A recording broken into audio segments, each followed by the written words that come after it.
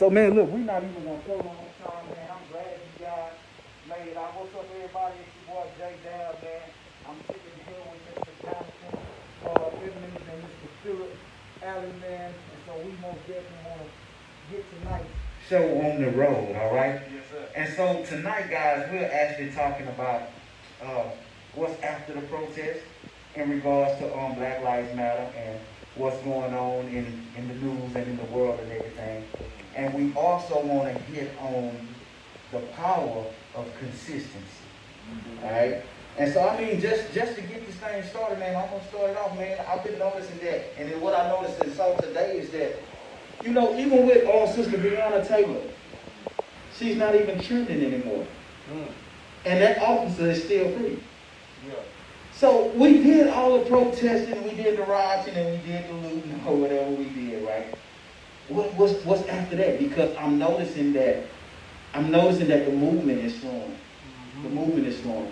And one thing that we hit on last week, before we got out of here, was that we cannot settle. You can't just give us bits and pieces and say, okay, now y'all be quiet. What's that, y'all? Y'all go ahead, man. Do me a favor, man. Y'all introduce yourselves to the audience, man. How everybody doing? I go by the name, well, my government name is Jonathan Edmonds. You know, most people know me as Jonathan Rashun, and yeah, that's it. All right, everybody. My name is Phillip Allen. I'm a minister, associate minister at the historic St. John Missionary Baptist Church in the 3rd Ward, Emancipation and Darling. And I'm a believer in this movement that is going on, and I'm just excited to be here. I want to thank you so much, man, for having us. Oh yeah, no doubt. I mean, since I got the mic, man, y'all talk to us a little bit about this movement and what's going on. What's the insight and what's our intake on it, man? Oh, that's a tough question, man, because there's so many layers, you know what I mean? Right. Like, it's not just one thing, like it's multiple things later. Right, absolutely. You know what I mean? It's kind of like a domino effect, like, and the protest is made, from my perspective, the protest is made to be the short-term thing, you know what I mean? Okay. Protests are made to bring awareness to the people that are not aware, you know, because there were actually certain people that were not aware of how, you know, blacks were getting treated in America in regards to police brutality. But we see that when we bring this awareness and people start digging deep, they start to see, oh, it's not just police brutality, but it's racial discrimination and almost everything from education to medicine to you know, being on the job in the workforce. So it's so many layers to it. But the protest mainly is to bring awareness on a mass level. But it's not the end goal. It's just the beginning. You know what I mean? That's my thing. So we were talking on this here, man. Before we get into our board, we welcome everybody who just stepped in, man. Tonight we're actually talking about what's after the protest. Because I don't know if you guys been I'm quite sure you have been watching the news and what's going on. It seems as if the momentum is down. It seems as if the momentum is down. So that's one thing that you can't let happen. Because guess what? I remember the movie Django, and when they were trying to buy one of the Mandingos, or so they say, and he told them an amount. And then he said, okay, you had my curiosity, but when he told them the other amount, he said, now you got my attention. Yeah. And so I said that to say this here. Okay, so the attention of the government is at hand right now. We got the attention of the government. So what do you do now to keep the fire going? Because if you notice, everything is shifted back to COVID. Everything is shifted back to COVID, man. So I mean, what's the deal? And we tapped on that, especially with what Jonathan was saying, man. It's like it is so many layers to this thing. But the layer we're on now is the racial part. Right. It's the racial part. It's police brutality Cause man, they been seeing what's been going on, man. This ain't nothing new. Right. This ain't nothing new, man. Even the word of God says that there's nothing new under the sun. So the problem what it is how do you not let it die? So that's a lot to pack in, and I think John, I think he said it. He said it when he talked about the awareness that was come about of it, because everything has a job. You know, we talk about many members, one body. Right. The job of the protest, like he said, was to bring some awareness to the people, and so that's something that's been going on since biblical times. Being a minister, of course, I'm going to mention that piece of it, because you think about it, when Jesus died on the cross, Right. when he died, everybody went home. Come on. You know what I'm saying? Everybody went back to what they was doing, even to the point to where they were just going back and just grouping up together again. And then when he rose and ascended and word got back, they didn't believe it. All right. You understand what I'm saying? And so it's like, once we receive a plan, we gotta stay consistent to be able to follow through, but we have to learn from previous lessons. That same lesson was available with the Civil Rights Movement. Right. People sold everything they had, bro. They did everything that their possessions to migrate to DC for the great speech on jobs and justice, the great Civil Rights Movement for jobs and justice. And what happened after the movement? The homeless population in DC grew insurmountably, bro, because there was nothing after that. There was no move after that. So these trends is not done by accident. You know, it's done by us not taking advantage of the awareness piece. When we have the attention of the world like we do, when we have the attention of people like we do, bro, we got to take that stuff back home. You know what I'm saying? When we have these conventions and meetings, and like even here at this church, and in the history of being around you, Pastor, with your ministries and everything, y'all always have something going on that we can take back to our home. And so what we have to do is take what we've learned from Black Lives Matter, take what we learned from all of these officials that's coming to our communities, take it back to our homes and start from Genesis in that era. Meaning we need to send our homes back to start. We need to, because the only way you're going to have consistency is if you have a firm foundation. Right. So that means we have to, this COVID season, where God has allowed us to be at home, because you have to get home. I have to still at work, but the majority of the people that are at home with their families, it's a time to hit the reset button. Go back to start, and let's talk about these things, these foundational issues, and let's start with who we are as a race, who we are as a people, where we came from, those taboo things that we don't talk about, and I believe that that's how you break the cycle of inconsistency, is starting from the very beginning. Okay.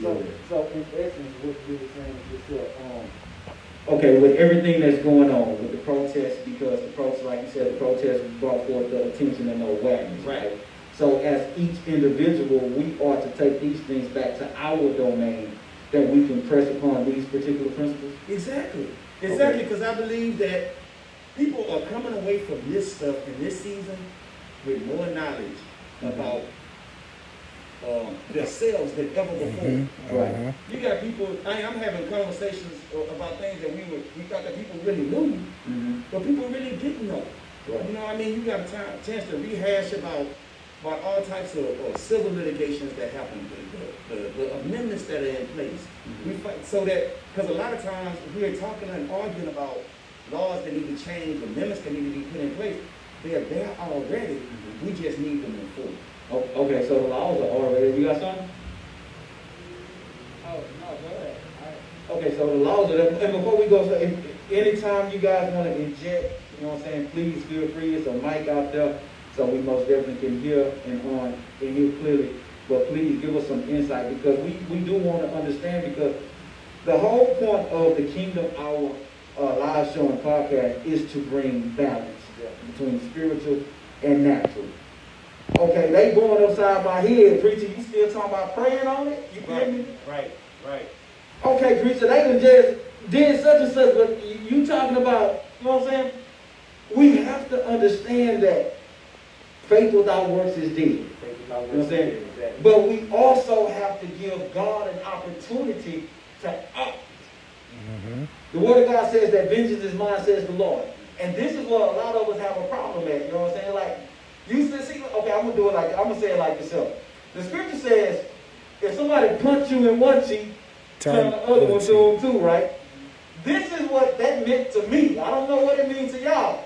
If you and I get into a heated discussion, and I see this thing going sideways, and I don't want no smoke, you feel me? Yeah. I'm gonna turn both of my cheeks to you simultaneously, and go ahead and leave. And now the corner mind say, what if he steal you? What if he sneak up on you? You know what I'm saying? But we have to bring the balance. So we have to address, you said they were taboo. We have to address these things so we'll know what to do. And so, Brother Phil said this here. He said that after the protest, this is what must happen. It's what are you getting? Okay, now that the awareness is there, I need to take this back home. And I need to implement, okay, this is what, and then I need to say, well, son, the way that they going about it, the principle is there, but we have to enact our own structure. You know what I'm saying? And we have to follow through. Come on, man. Yeah. I also believe it has to be a lot of accountability in politics, not just with the government, but with the people too. As far as you saying, like following through with our word. But I wanted to touch on the Breonna Taylor situation, which is very unfortunate because the difference between this situation and the Mark Arbery and the other one with George Floyd is we did not see her on camera. You know, so psychologically, it doesn't register. It's just like, oh, that's just another death. Because there's been so many deaths, it's hard to process it. So the world didn't actually experience it. We got the story, you know what I mean, but we don't got the visual. Right. And this generation is highly sensational. You know what I mean? So it's a visual. So some people, like, they may not believe in this and that, but just seeing that visual of George Floyd is like, they had to do something, you know what I mean? And then too, like the state, you know, the state Kentucky, that's not, you know,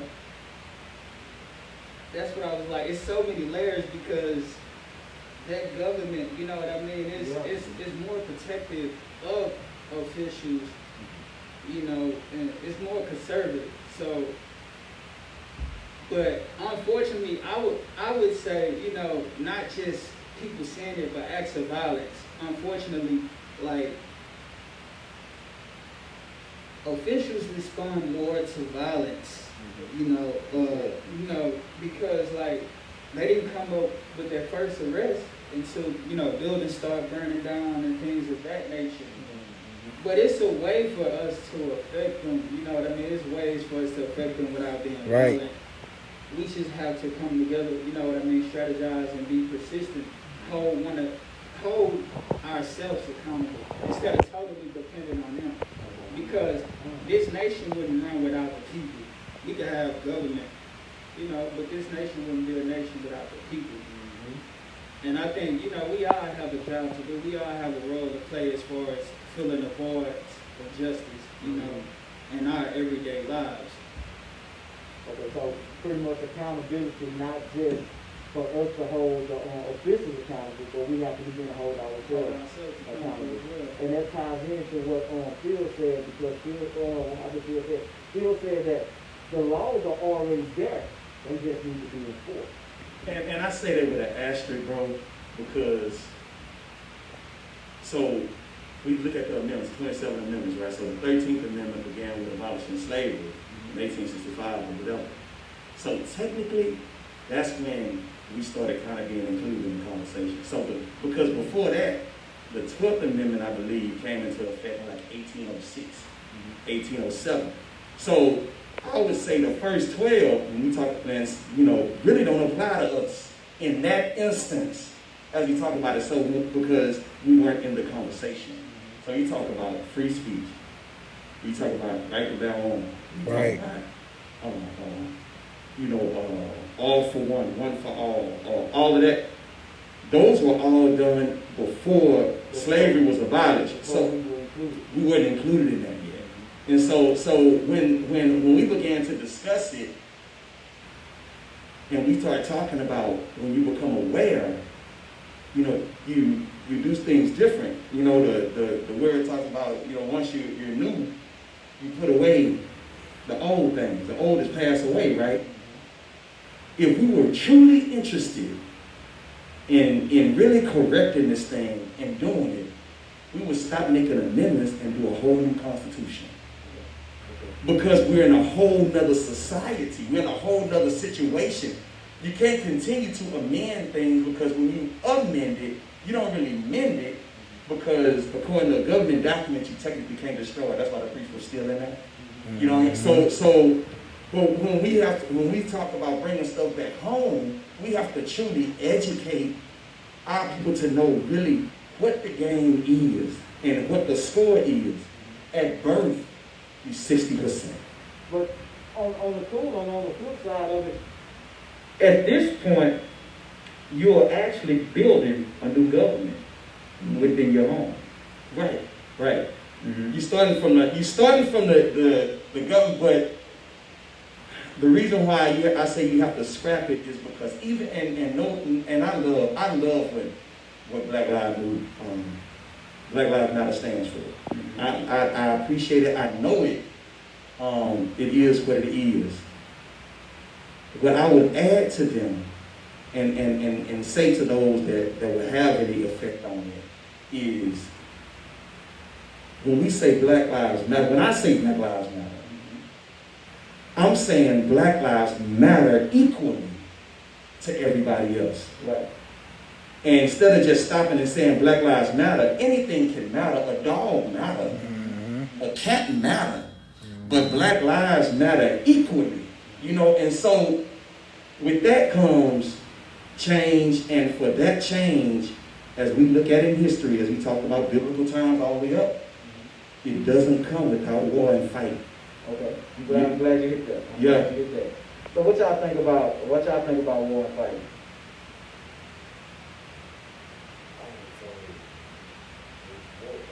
Okay.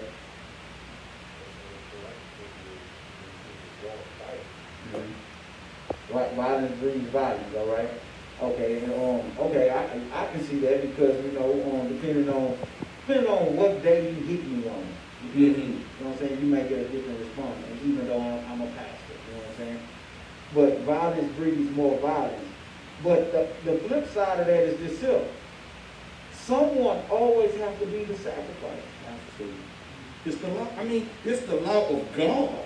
Come on. You know what I'm saying? There can be no remission of sin without sacrifice. In order for us to, and I'm not saying what anybody's personal conviction is, and of course I'm not advocating violence, but I can't name a time in history when change happened and violence wasn't a part of it. It has not the violence, but it has to be a fight for change. I mean, bro, change cannot occur without a fight. Okay. Yeah, right. You know what I'm saying? so it can be a fight, but it doesn't necessarily have to be violent. Yeah. It don't necessarily have to be violent. You have certain countries that actually overturn their government without violence. Just by being organized and having a strategy and a plan. But I would say the reason why, I like protests, but I'm not pro-protest. I love protests. I think it's very effective when it comes to bringing awareness. But it's short term to me because one, it mobilizes for the moment, and people are reacting to the current emotion. Mm-hmm. So what happens when I'm not angry no more? Right. What happens when I'm just calm? When I want to be a normal person. That passion gone. Is these values still implemented in my lifestyle? Will I still fight for this in my daily life? When I'm not feeling like it, you know what I mean? And to me, it's about becoming more strategic and organized as a people, and that's sacrificing our individual egos and collective egos as well, because no one person is better than the other. You know, and when we talking about justice, it's like I was saying, it's sacrifice. Like we literally gotta sacrifice because I just feel some type of way. Like I see people that wasn't born before 9/11, the actual 9/11, and they're being deployed to go fight in a war before. You know what I mean? Or people that was born in the 2000s, and they are actually afraid to live in 2020. You know what I mean? In the 21st century. Wow. You know, and I feel like, you know, a lot of that is on us neglecting, you know, coming together and organizing a legitimate plan, and not even thinking big as a collective. Because you know, when people say think, you know, when we teach people how to think big and how to manifest goals and dreams and stuff, we usually talk about that on an individual level, but not on a collective level. Like, you know what I mean? Like, I feel like we should, like he was saying, we need a whole new reset. It's possible, like, a lot of these people can't see government at, my thing is, a lot of people, if we change the laws and the rules today, people will conservative people, not just conservative as in, you know, political affiliation, but people that's used to the same thing, they would think it's like tragic. But what's worse than now? You know what I mean? Why can't we risk building something new? Because the laws we have right now are so archaic that they didn't even know what to do with social media. Because social media was a whole nother revolution. It was literally a social revolution. There's nothing we could do now without our devices. And those people that was in, I don't want to talk down. Come on, man. Let's talk about it.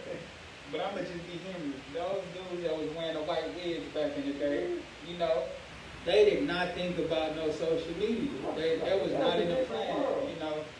And right now, you got 70, 80-year-olds, they still have to have a phone because your life is based on the technology. Your whole life is in one device. You know what I mean? You can't. Some people, they believe they wallet at home. You know what I mean? They pay for everything, you know. But I don't think our government was as equipped as they needed to be to even build laws for these things or around these things, as seen with the case in Facebook, you know, the privacy information, like selling people information and stuff. They wasn't prepared for that, you know. And you just see crazy stuff, like you see, like on the internet, I'm seeing individual people have more likes and views than broadcasts, than news broadcasts. And I'm saying, like, the news so what is the objective of these platforms is for you to buy advertising. So the news broadcasts, they got their own platform to where they was used to being, you know, the main platform, but it's not, now it's like, we gotta buy ads on it. It's just so crazy, you know? Yes, but I think the government wasn't prepared for it. Right. But it's become a blessing to the people to be able to have that in handy.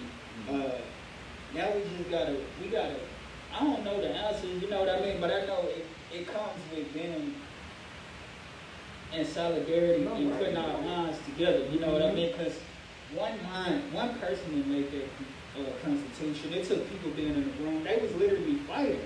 Like, you know what I mean? Like, nah, this can't go down, this can't go down. But no matter, you could be Antifa, you could be far left, you could be the blackest of the black, you could be KKK, you could hate everybody, you could be LGBTQ or whatever. We all have one thing in common. And we want to live, you know what I mean? We want to live to the best of our ability. Like, and if we could agree on that and come together and see how we could settle our differences on that, like how we could be able to live as a people, like put our pride to the side, put our beliefs to the side, and see how we can come together and actually build. You know, I think that's the start. And I think, you know, know, it's coming. You know, it's a lot of work, but I think That's good too, man, because I completely agree, man. And so the thing of it is, it's a law called the law of shared thinking. You know what I'm saying?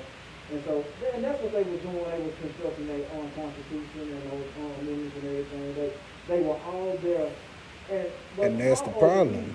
How are we operating with shared thinking to get what needs to be done? And so you and I, on here, we were talking briefly about how I believe the protest one is on an emotional high. You know what I'm saying?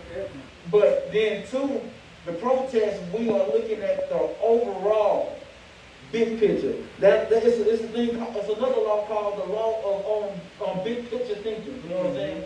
To be able to see the end.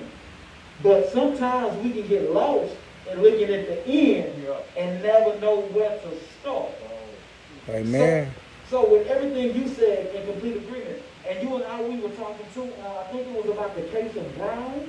Right. So what I think that when you were saying that just now about seeing the end and not really caring much about, right, you can't, you know how the term is, you can't see the forest for the trees. Yeah. But sometimes we got our eyes so far on the hills, we miss the ground.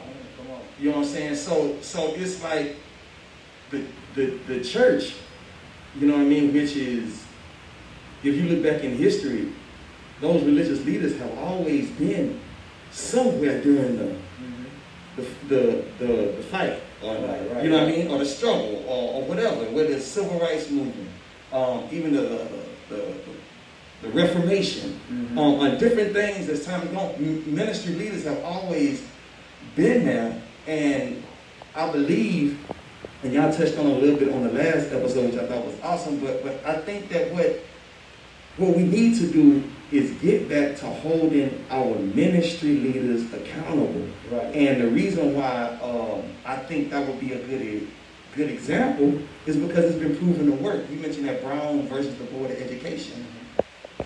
You couldn't go to the same schools, wasn't getting the same schools, wasn't getting anything that was going on in the white schools.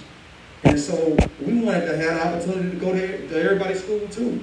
And so it was 13, 14, 15 different families that were fighting for this, but the issue was there could only be one that could be represented at a time. And so what they did as a collective, put their pride aside, and they went and backed this one family that was a complete family, and the husband just happened to be an associate minister from Brown. And it was his family, and they went and they got it done that way. So when we talk about, Pastor, you and I, we talked about the scripture that dealt with being above reproach. When we start going and getting into those things, above reproach does not mean being without sin. It just means being conscious of it.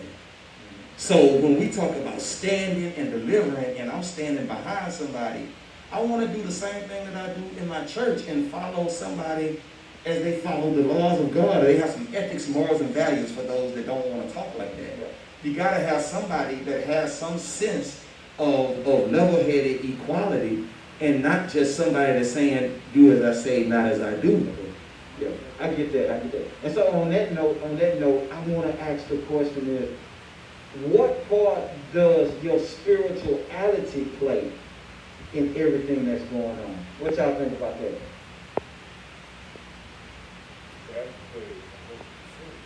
Okay.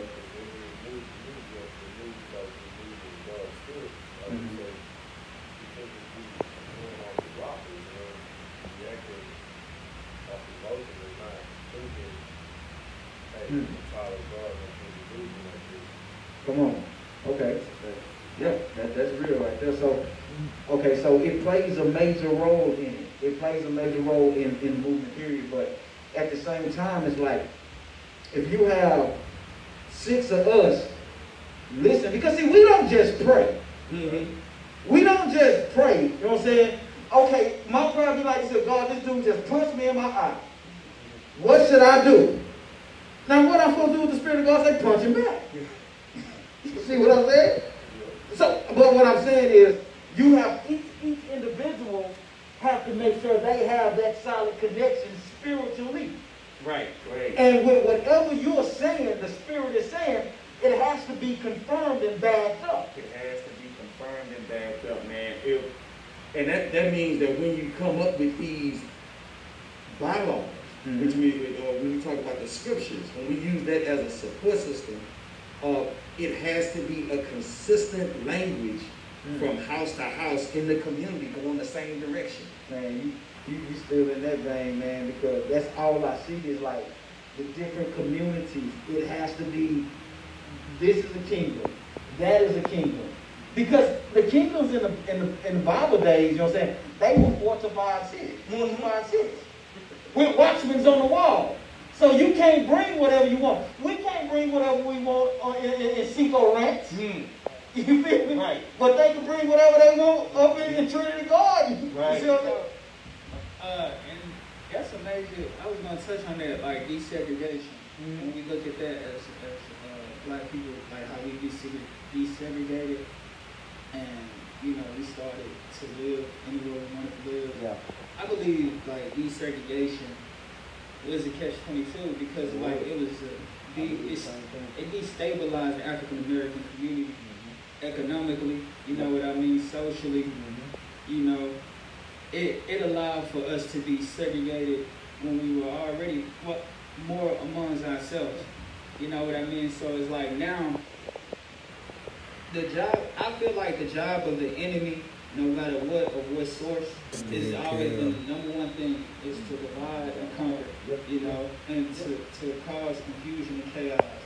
You know, from Adam and Eve, when he divided them, had Adam to blame Eve and such, you know what I mean? So it's like, I feel like we've never been the same as an African American community once we lost that close knittedness. Because it goes back to the home. Like, even if you didn't have a full family, you had people. It was a community spirit. You know what I mean? It was people like, you know, the village that raised the children, the child. Like, it was culture. It was part of our culture to be somebody, to do something.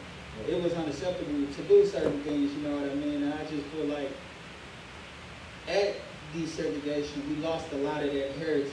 You know what I mean? We lost a lot of that heritage, and we gained a lot economically at the expense to our own downfall, you know, with the... But and that really wasn't a game, though. You know what I'm saying? Because, I mean, when we look at the state we're in now, what happened was they took our interdependency. Right. You know what I'm saying? See, we have three levels to this thing. You know what I'm saying? You have dependency. That's typically when we are children. Then we get that teenage phase. We want to be independent. We want to be independent. But it's not until we get grown and get married that we realize that, okay, I need you like you need me. Right. You know what I'm saying? And I believe, honestly, man, I believe the same thing with desegregation, because I was asking my grandmother, I said, you don't think it was better when our people were segregated? You know what I'm saying? And she was like, nah, not really. And she was along the lines of what you was just declaring. And so, I mean, hey, you got haters in every culture, and you know what I'm saying? And I was watching a movie, man. Have y'all ever, it's not a movie, it's on Netflix. Y'all ever seen the show Black and Privilege? Okay, it's a show on Netflix, man. And so on this show, man, I want y'all to check it out too. It's called Black and Privilege. On this show, it's a community in Chicago. And they were stated in America to have the safest community in America. And so what happened was the government wanted to come in and take what they had built. I mean, in this community, man, they had all black businesses. They went from having 600 churches in that community to one. They had community gardens and stuff, but that was like all that stuff. Look, to make a long story short, it was a guy who he just spearheaded. The men were in control. The men protected the women, the children. Children was playing on the streets again. You come in the community tripping, them dudes was going to deal with you. Yeah. And so the government wanted to break up that community. And so what they did was they brought the projects. Oh, down the way, they brought the projects. So the people from the projects start filtering in to the community. Man, it's crazy. It's called Black and Privilege. Yeah, yeah. It's really good, man. But like you said though, when they took our interdependency from us, man, it really, I think that provoked, shall I say, the more so of a dog eat dog spirit. You know what I'm saying? Like, I got mine, you better get yours. But I think in order for us to grow and move forward is one, with after the protest, every accountability for each other. Yeah. Accountability for each other. We can't just hold these city officials accountable. Now, we need a watch. I'm not calling anybody a dog, but we need a watchdog. That's all you do. You watch. So if that's all you do, that becomes your job. So now somebody has to produce the funds to pay you. That's right. You watch. Right. Don't do nothing else but watch. Man, I learned so much. You said it, man, but I learned so much from everybody. I learned from Gandhi. I learned from Buddha. I learned from Muslims. Man, one thing, Elijah Muhammad, Malcolm X, Marcus Garvey, when they were pushing these agendas about having a segregated, a separate. They didn't really use the word segregated. They were saying separate. Because the thing about being separate means that I own this is mine. If I have a house and I own it, you know what I mean? I'm not segregating the way the definition of the word is, but I am separate from you in my own house. Yeah. And that's all that they were pushing. And one thing that at the time Elijah Muhammad was pushing was that if every black family gave a quarter a week, and you're talking about 30 million families, a quarter a week, 30 million families. Man, that would more than take care of our debt. That would more. And when if we're talking about that's the issue. The problem is that we want the government, and I say we as a whole. I'm not talking about but we want the government to save us. We want to be able to cry and whine to the government. And I'm telling you, we're not going to get government funds without integrated society, because unless they get money, we're not going to get no money. We talk about crack problem in the 70s and 80s and heroin before that and all of that. All of this mental health and wellness and all of this stuff did not come about until it infiltrated that side of it, and crack became an integrated thing. Now we got to do so. The mentality is there, and I hear from him, and I think that's a representation of the whole race and the whole community. But what we have to do is, like what you said in the very beginning, be willing to put our pride aside and give to those that have that commission, in their heart to do. There's some dudes that we know, they are watchmen. Born watchmen. I'm talking about bulls, man. It's not going to happen on their watch. And we have to be able to say, you know what? I go to work, I drive trucks, I go to work, I work in the grocery store. That's my watchman. I'm going to take care of my watchman. Come on, man. But that's it, because, man, the only thing that I keep seeing is that I see individual kingdoms. Even the word of God told them, or he told the children of Israel, he's like, y'all are not to really mingle with the rest of those nations. You know what I'm saying? So that came out of disobedience. And it's not saying that I hate this people or I hate that people, but I know that each race of people are stronger amongst their own. But like you said, even with a quarter, how do you deal with the mindset of that one? Say, man, I ain't gonna make this Negro rich. Right. And that's the thing. But the fact of the matter is, when you put your pride aside, like what Brother John said, I'm not gonna. Yeah. When we got behind and voted President Barack Obama in office, man, we collectively felt like he was the one. That's why people came out in droves and in groves. The problem was we felt like we made it once he got in there. And now we the same thing we talk about. Once we make that movement, we gotta keep our foot on the gas. That's why it is important to vote. That's why it is important to get out there and do it. Yeah, my vote don't count when it's just me voting. But you get 32, 35 million of us in there. We showed up and had a 2012. That wasn't a fluke. Go on. And believe us, when the majority, when white people know that we're gonna get out there and vote, they won't vote with us. They just don't want to vote the other way, and then we don't show up at all. Because, and every movement that's happened that in America, they've had to be included in it. So when we talk about being separate from it, we have to really put some context on it, because even the civil rights movement wouldn't have been what it was until they taught them chants and how to make them signs. We was able to do what we wanted to do as far as protesting, sitting out, not riding the bus, do this, that, and the other. But until they said, you know what, let us know when you're going to do it, we're going to call the news to the Selma Bridge. Man, that's crazy. That's crazy, man. I was watching American Soul. Y'all ever seen American Soul? That's the Soul Train show with Don Cornelius. Oh, okay. Okay, yeah. So on one of the first episodes, maybe the second episode, exactly what you saying, man, on the show, it was like he was starting to hire people for his team. And so he came to this white guy. And the white guy said, you got everything you need but one of me. He said, you got everything you need but one of me. Right. And Don Cornelius like, well, why do I need you? He said, because there's certain doors only I'll be able to get into. Hey.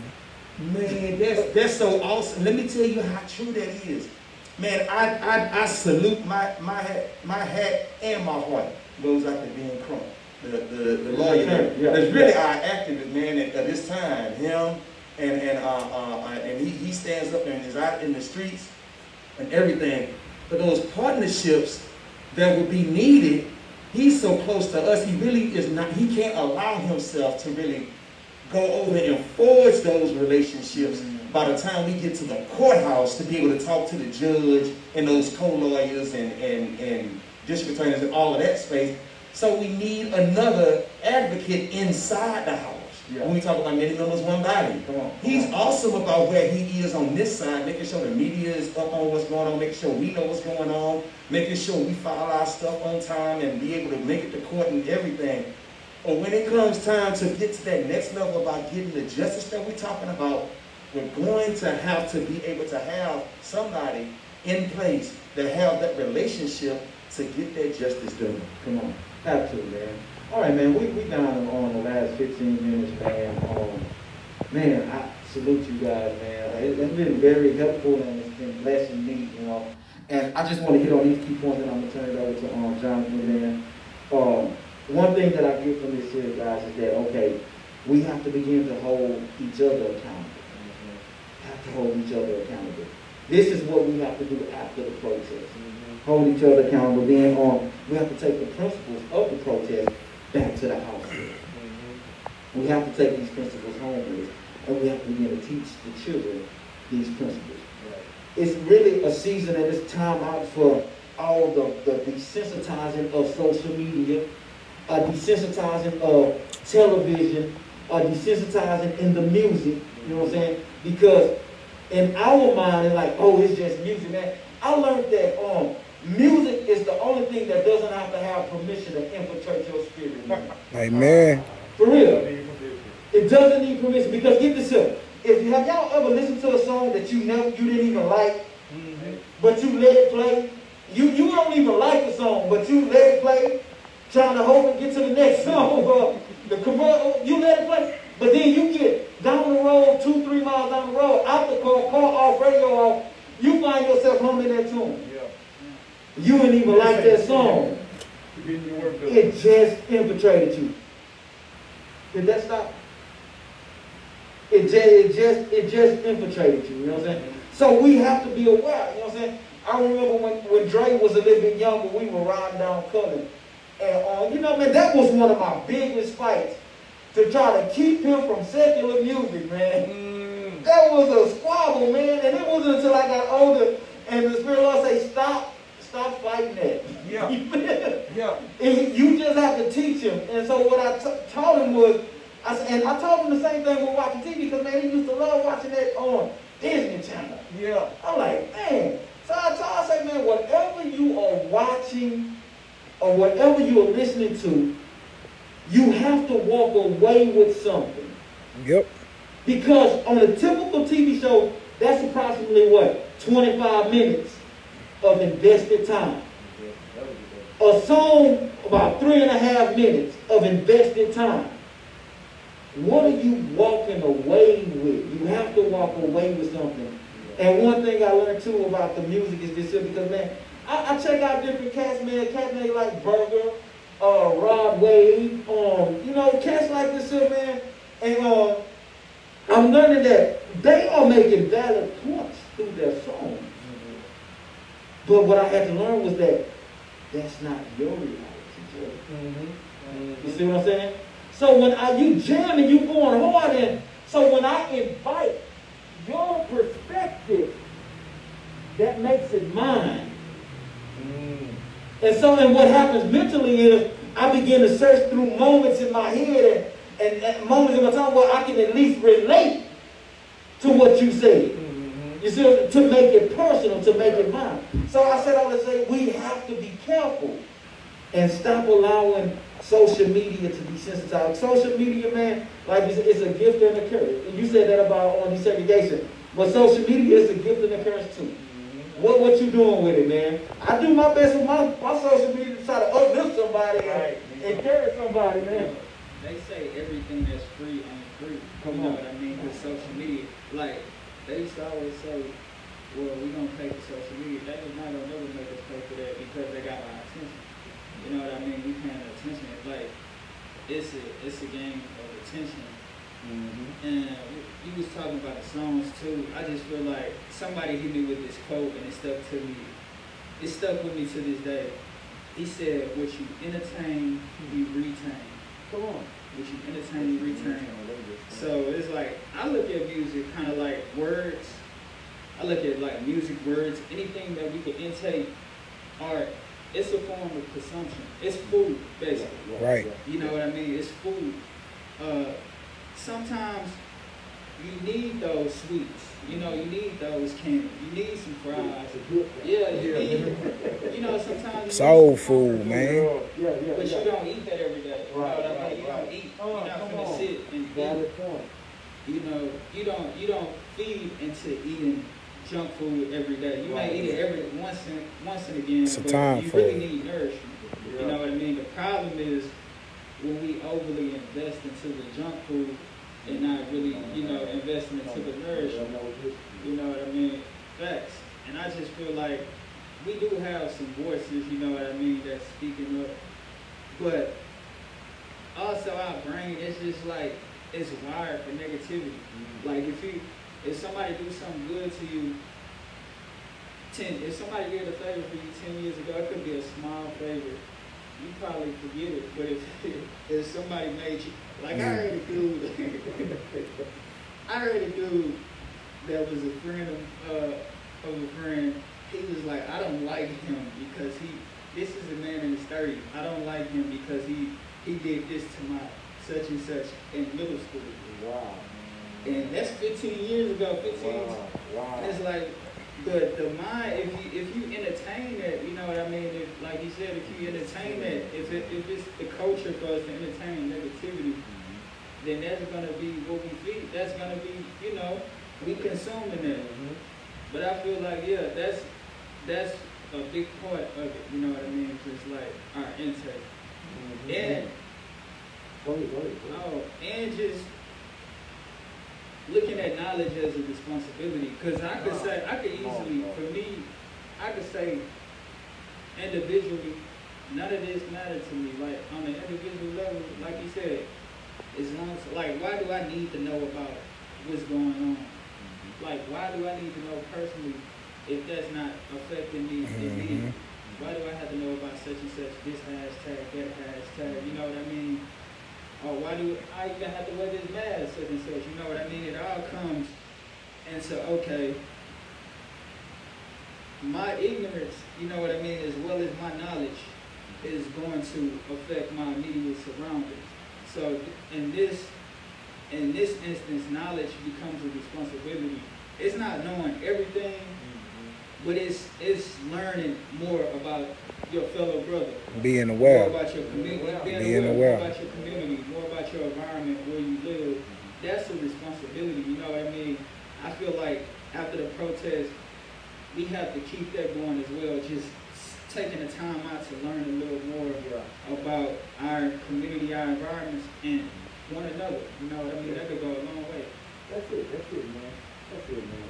Man, as we get ready to wrap this thing up, man, one thing I'm learning about life is the more you engage and the more you grow in life, the more you realize that it's not about you.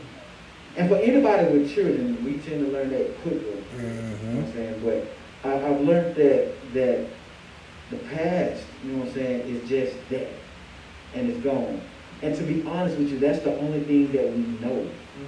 We don't know what tomorrow holds. You know what I'm saying? And so we tend to lose the now because we're either stuck, like you said. He did something to my friend in middle school. You feel me? Bro, you've been held captive to that for over 15 years. Yeah. And we don't know, we have intentions and hopes for tomorrow, but we don't know. And so I've learned that we have to begin to live in a state of detachment. We have to learn how to live in the now. Yeah. And so what's at hand now is, okay, what can I walk away with now to make the protest more effective without the protest? You know what I'm saying? And that's simply, I need to transform me. You know what I'm saying? Like you said, I need to begin to dig deeper, and I need to begin to be able to enlighten somebody. I'm not saying you run somebody down the street, man, let me tell you about no. But if the opportunity presents itself, and guess what? It will. It will, man. Because as you sow, something has to grow.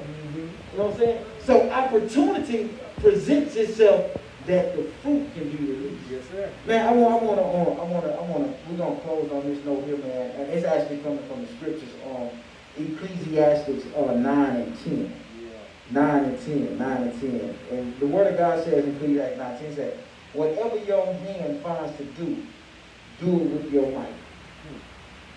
Then the part says, for there is no work or thought or knowledge or wisdom in Sheol, where souls are born, you know what I'm saying?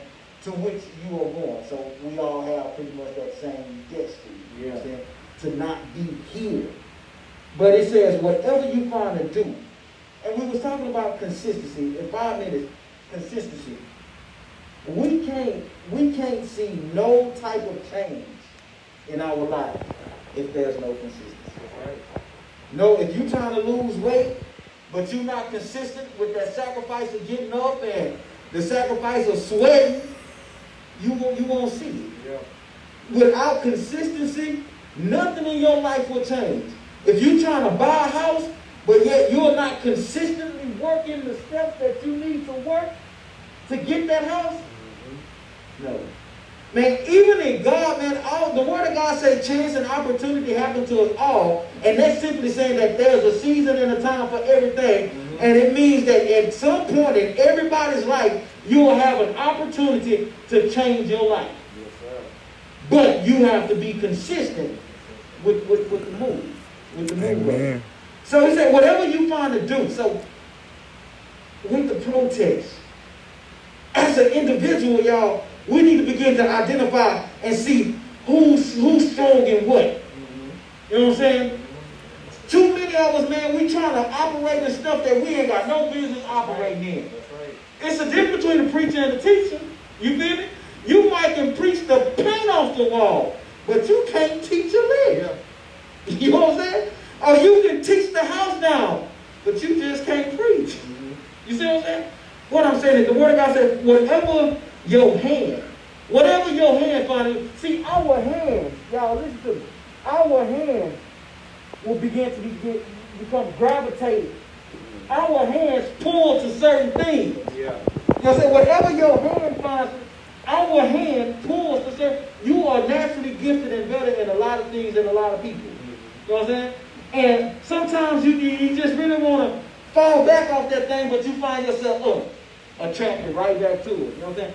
Whatever your hand finds to do. But we have to know, okay, I'm pretty good in that. I ain't went to school for that. You know what I'm saying? That's right. I can retain that real well. You know, it's like reading books, you know what I'm saying? I tend to find books that I have some type of interest in. A book that I don't have no interest in, me going by a book on how to get to Mars, ain't gonna hold my attention, man. But anyway, whatever your hand finds to do it with your mic. Yes, sir. Do it with your mic. And this is where, and it speaks about consistency. You have to continuously do that thing. Yeah. You get better and you get better and you get better. Yeah. But with the protest, with the movement, the Black Lives Matter, yeah, man, we have to keep at it. Yeah. We got to keep our foot on the gas, like y'all said. Man, I thank you guys so much for stopping in and sharing with us on the late, man. Just love the wisdom and the insight that you guys possess, man. And in closing, man, I just want to encourage everybody that's watching, everybody that's listening, find out what you're good at and push that thing. You may not be the frontline person, but you can push. You may not be the pusher, but you can make a mean sandwich. That's right. You know what I'm saying? Yeah. Man, can't nobody make lemonade like you. Come on. Whatever your hand finds to do. And so I believe that this is what we do after the protest. Accountability for each other. Take the principles of the protest home. We have to enforce the laws that are already in place. Consider what happens after the emotional rise. And so these are some issues, man. And I mean, it's far from over. Because like Jonathan said in the beginning, it's layers to this thing. But I'm on this layer right here. So now, the layer, I'm personally speaking, the layer I'm on now is to bring effective change within my home. Effective change, and it ain't about you preaching the Bible. It's about you living the Bible. This is how people see God. You know what I'm saying?